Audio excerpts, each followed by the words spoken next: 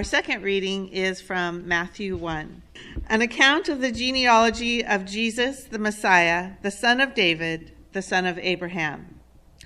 Abraham was the father of Isaac, and Isaac the father of Jacob, and Jacob the father of Judah and his brothers, and Judah the father of Perez, and Zerah by Tamar, and Perez the father of Hezron, and Hezron the father of Aram, and Aram the father of Abinadab, and Abinadab the father of Nahshon, and Nahshon the father of Salmon, and Salmon the father of Boaz by Rahab, and Boaz the father of Obed by Ruth, and Obed the father of Jesse, and Jesse the father of King David. And David was the father of Solomon by the wife of Uriah, and Solomon the father of Rehoboam, and Rehoboam the father of Abijah, and Abijah the father of Asaph, and Asaph the father of Jehoshaphat, and Jehoshaphat the father of Joram, and Joram the father of Uzziah, and Uzziah the father of Jotham, and Jotham the father of Ahaz, and Ahaz the father of Hezekiah, and Hezekiah the father of Manasseh, and Manasseh the father of Amos, and Amos the father of Josiah, and Josiah the father of Jeconiah and his brothers, at the time of the deportation to Babylon.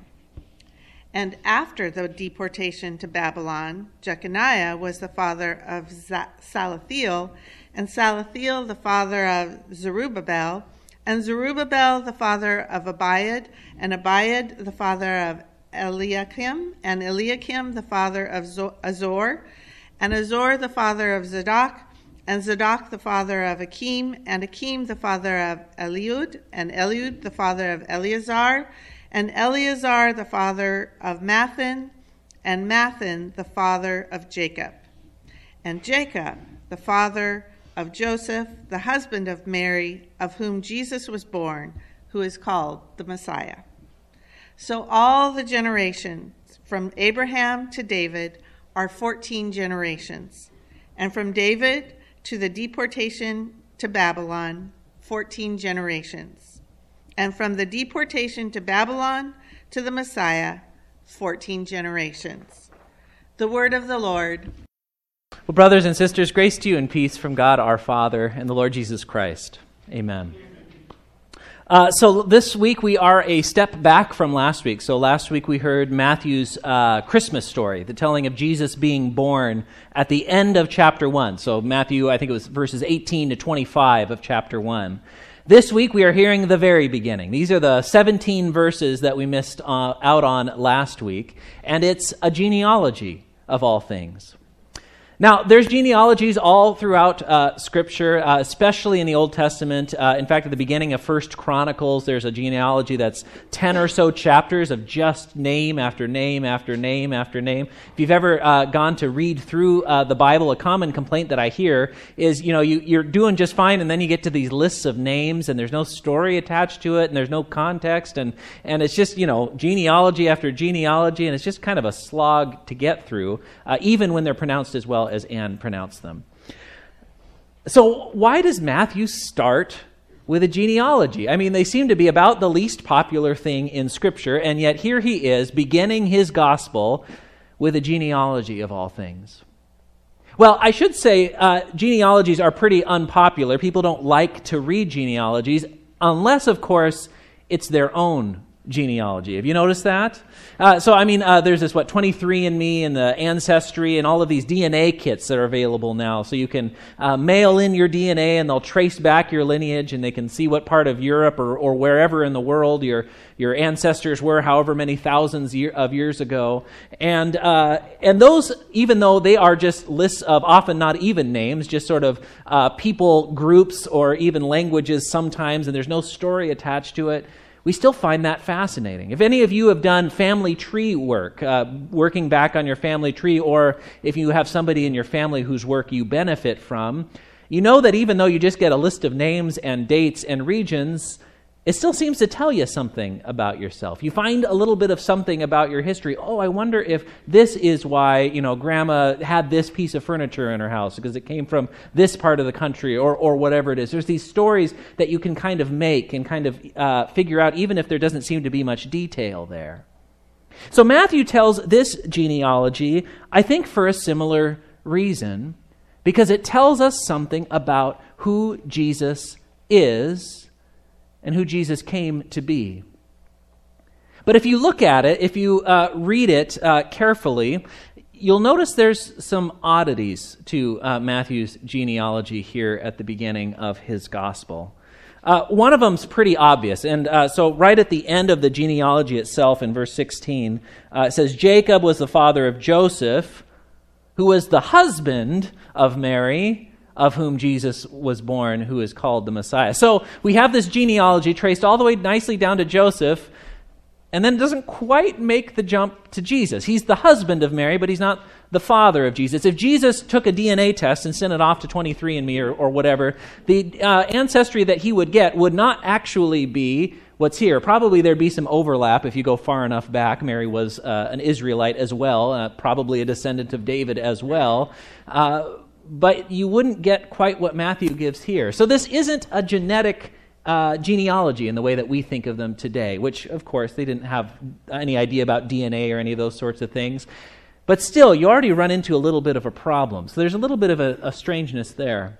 Another oddity that you run across in Matthew's genealogy, when you read it next to, say, Luke's genealogy of Jesus, or next to some of the genealogies of the kings, like that long one in 1 Chronicles I mentioned, you'll notice that Matthew's genealogy is a little bit different from Luke's. And it's also a little bit different from those ones. It seems that Matthew has kind of picked and chose.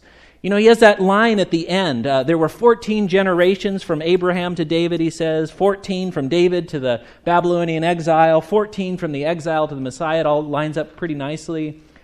Except if you read Luke's genealogy, it takes 40-some to get to David, so that 14 doesn't quite work out so well. If you go back to Chronicles, there's definitely more than 14 kings between David and the Babylonian exile. In fact, you can see which ones that Matthew has skipped. He skips a few generations here and there. It almost seems like Matthew's more interested in giving a genealogy that tells us something about Jesus than he is in sort of actually tracing the family tree.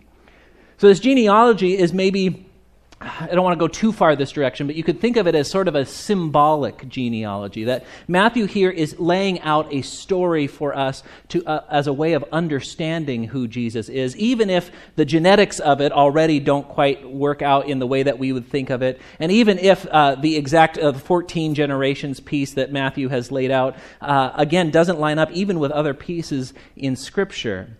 So there's something else going on here. So why is Matthew telling this kind of genealogy to us at the beginning of his gospel?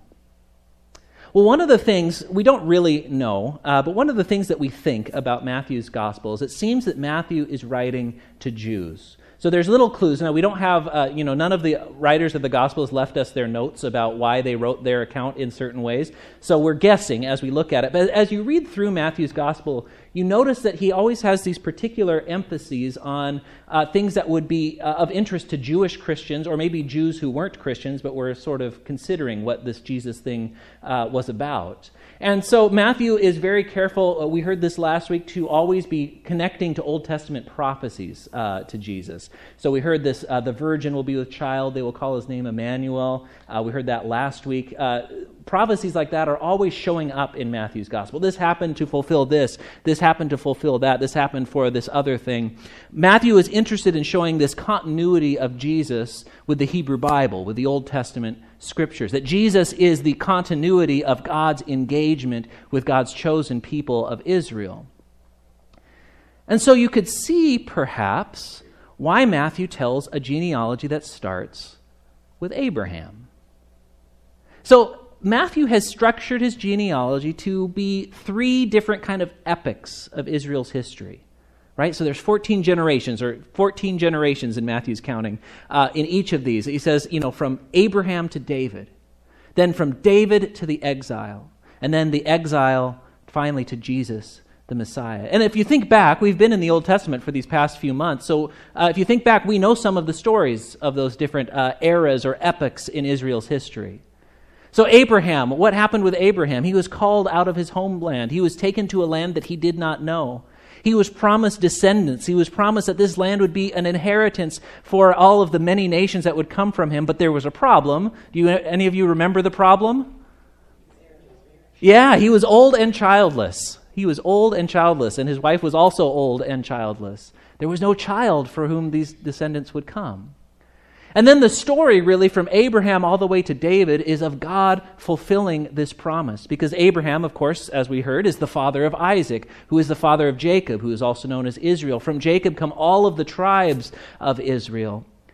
But then, of course, there's slaves in Egypt. We remember this. There's the story of the Exodus, of going back out into the wilderness, of receiving the law and the covenant, of wandering for 40 years, of finally being brought back into the land, and then finally being established with a king, Saul. And then when Saul doesn't work out so well, then David comes. So you could think of this first section of Matthew's genealogy of saying, remember that time when God made a promise to Abraham, and then remember how he fulfilled it in David? Well, then what happens after David? Things seem pretty well with David. Then Solomon comes along. Solomon is this very wise king, although he's not the most faithful of kings. And do we remember what happens after Solomon? The kingdom splits. And now there are two kingdoms, one in the north, one in the south. And over and over again, if you read through the books of 1st and 2nd Kings, every king is evaluated by whether or not they were faithful to Yahweh, and almost all of them weren't. Very few of them were. There were a couple standout good ones. There's also one really bad one in Jerusalem who is listed here, Manasseh. But over time, as Israel keeps falling away from God, what does God allow to happen? The Babylonian exile. So the northern kingdom gets wiped out by the Assyrians, and about a century later, the southern kingdom gets wiped out by the Babylonians, and they even destroy the temple which David's son Solomon had built. So as you're reading through this second 14-generation section in the genealogy, this is now the story of Israel's received the promise from God. God has made this promise to David, which we heard in the Psalms. One of your ancestors will always sit on the throne, or one of your descendants, rather, will always sit on the throne.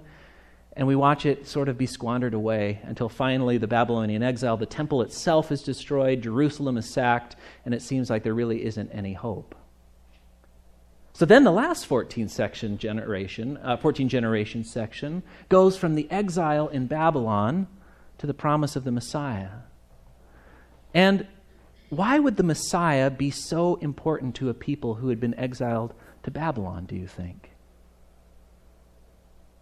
What does it mean if God doesn't fulfill this promise? God said there will always be a descendant of David on the throne. God said, my anointed one will reign over you, that there will be one on who will sit on the throne forever. And yet, the Babylonians have destroyed the temple. Now, even after they come back, they're always subject to some foreign power, whether it's the Persians or the Greeks for a while, and Alexander comes through. There's about a century or so period where they are independent, but they don't have a king during this time. And then the Romans come in, and now they're at the time of Jesus. Matthew says, here is the answer to that promise. So Matthew gives us a genealogy which traces the history of God's dealings with Israel and places Jesus right at the current of this is now what God is doing for you, Israel. So that this genealogy actually isn't as important as being Jesus' ancestry so much as it is the ancestry of the people to whom he's talking. That it's the ancestry or the history of God's dealing with these people. But then there's something else strange about this genealogy, and you maybe wouldn't realize this, but anytime you read ancient genealogies, it's very rare for women to be included. It's very rare that there are mothers named in genealogies. It happens a couple times in scriptures, but not very often. But if you notice, especially in the first section, there are 5 women named, including Mary, 5 women named in this ancestry of Jesus, which is a pretty high number. And if you look at them, 3, possibly 4 of them are foreign women. They're not Israelites. So going through the genealogy, Abraham, father of Isaac, Isaac of Jacob, Jacob of Judah. And then it says, Judah, the father of Perez and Zerah by Tamar. Tamar, you can read her story. It's not a very child-friendly story, so I'll warn you ahead of time. You can read her story in Genesis 38, Genesis chapter 38, and it's a great story. It's got all sorts of twists. It will leave you with more questions than you started with when you went to read it. But it's the story of Judah and his daughter-in-law, Tamar, so you already get a sense that there's something strange going on here, but through whom these two twins come, who end up being in the lineage of David and of Jesus. The next woman that's named here is Rahab. Does anybody remember the story of Rahab, who Rahab is? So Rahab, when the Israelites are coming out of the wilderness, they're coming to enter into the land, there's these spies that are sent out. And a couple of these spies end up in the city of Jericho. And while they're there, it seems that the leaders catch wind that something's going on, and they're seeking these spies to kill them. And so they stay at the house of a prostitute named Rahab. And Rahab makes this deal, I'm going to hide from you. I know that God has already given the land into your people's hands. And she says, but please just, when you come and you take Jericho, spare me and my family, spare me and my household. And they say, we will do this, and so it is. When the walls of Jericho fall, Rahab and her household are spared. Well, here we find out Rahab becomes the father of Boaz. Now, the next woman is Ruth. And Ruth, remember Boaz, Ruth is also a foreigner. She is a Moabite. She's the daughter-in-law of Naomi. Naomi had gone with her husband and her sons into Moab during a drought in Israel. And while there, her husband and her sons died, but after having married Moabite women. And one of her daughters-in-law stays with her family in Moab, but Ruth will not leave Naomi, and she comes back to Israel with Naomi. And there has to be some wheeling and dealing that happens, but she ends up being able to marry this relative of Naomi's, Boaz, and she becomes the great-grandmother of King David.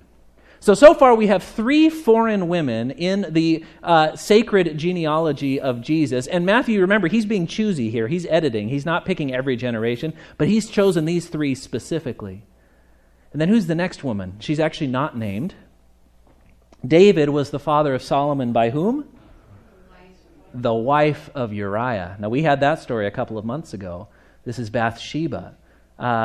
This is the woman who David saw bathing on the rooftop, and he took her because he desired her. And then when he couldn't get Uriah to come and cover up the affair after Bathsheba became pregnant, he had Uriah murdered, right, in battle. He had him to go forward in battle and gave orders that the rest of the troops would pull back from Uriah so that Uriah would be killed. And then he took Bathsheba as his wife. Bathsheba now becomes one of the ancestors mentioned here by Jesus. The inclusion of these women and these stories, all of them, Ruth is the most polite of these stories, I would say, but even Ruth has a little bit of interesting things going on. There's this scene at the threshing floor. You can go back and read Ruth. That's a little unclear what exactly is happening there. But the fact that Matthew includes these stories also tells us something about who Jesus is. So Jesus is the promised Messiah. He's coming not just for the Jews, not just for the righteous, but for something more than that. You see, this is the place where the genealogy really becomes not just somebody else's genealogy, but becomes our genealogy. Because in Jesus Christ, the promised Messiah to the Jewish people, we, Gentiles, get grafted in, just as God has been grafting in Gentiles all the way back with Tamar, just the daughter-in-law of Abraham. God has always been about bringing others in to this chosen people, and in Jesus Christ, we are now brought in to this chosen people. So that this list of ancestors, of names that are hard to pronounce, of all sorts of names that we don't even know any details, don't know where they lived, when they lived, anything really about them, it becomes not just Jesus' ancestry, but our ancestry through adoption, just as Jesus was adopted by Joseph. This promise that God has made to Abraham, to David, to the people in exile, all the way down through Mary and Joseph and Jesus, is now the promise that God is making to you. So that whichever of these epics of Israel's history you feel yourself to be in, whether you're on your way to the promised land, whether you are squandering away the blessing you've been given, whether you feel that you are in exile, God's promised Messiah is still here for you. That the promise of Christmas is the promise of forgiveness of sins for you because God has been pleased to dwell with you. Whatever your sordid history, whatever your inner thoughts and feelings you would like to keep to yourself, God has come to dwell with you. This is the point of Christmas. This is the point of this genealogy in Matthew. In fact, this is the gospel. Because Jesus Christ was born, not to judge you, but to save. Amen.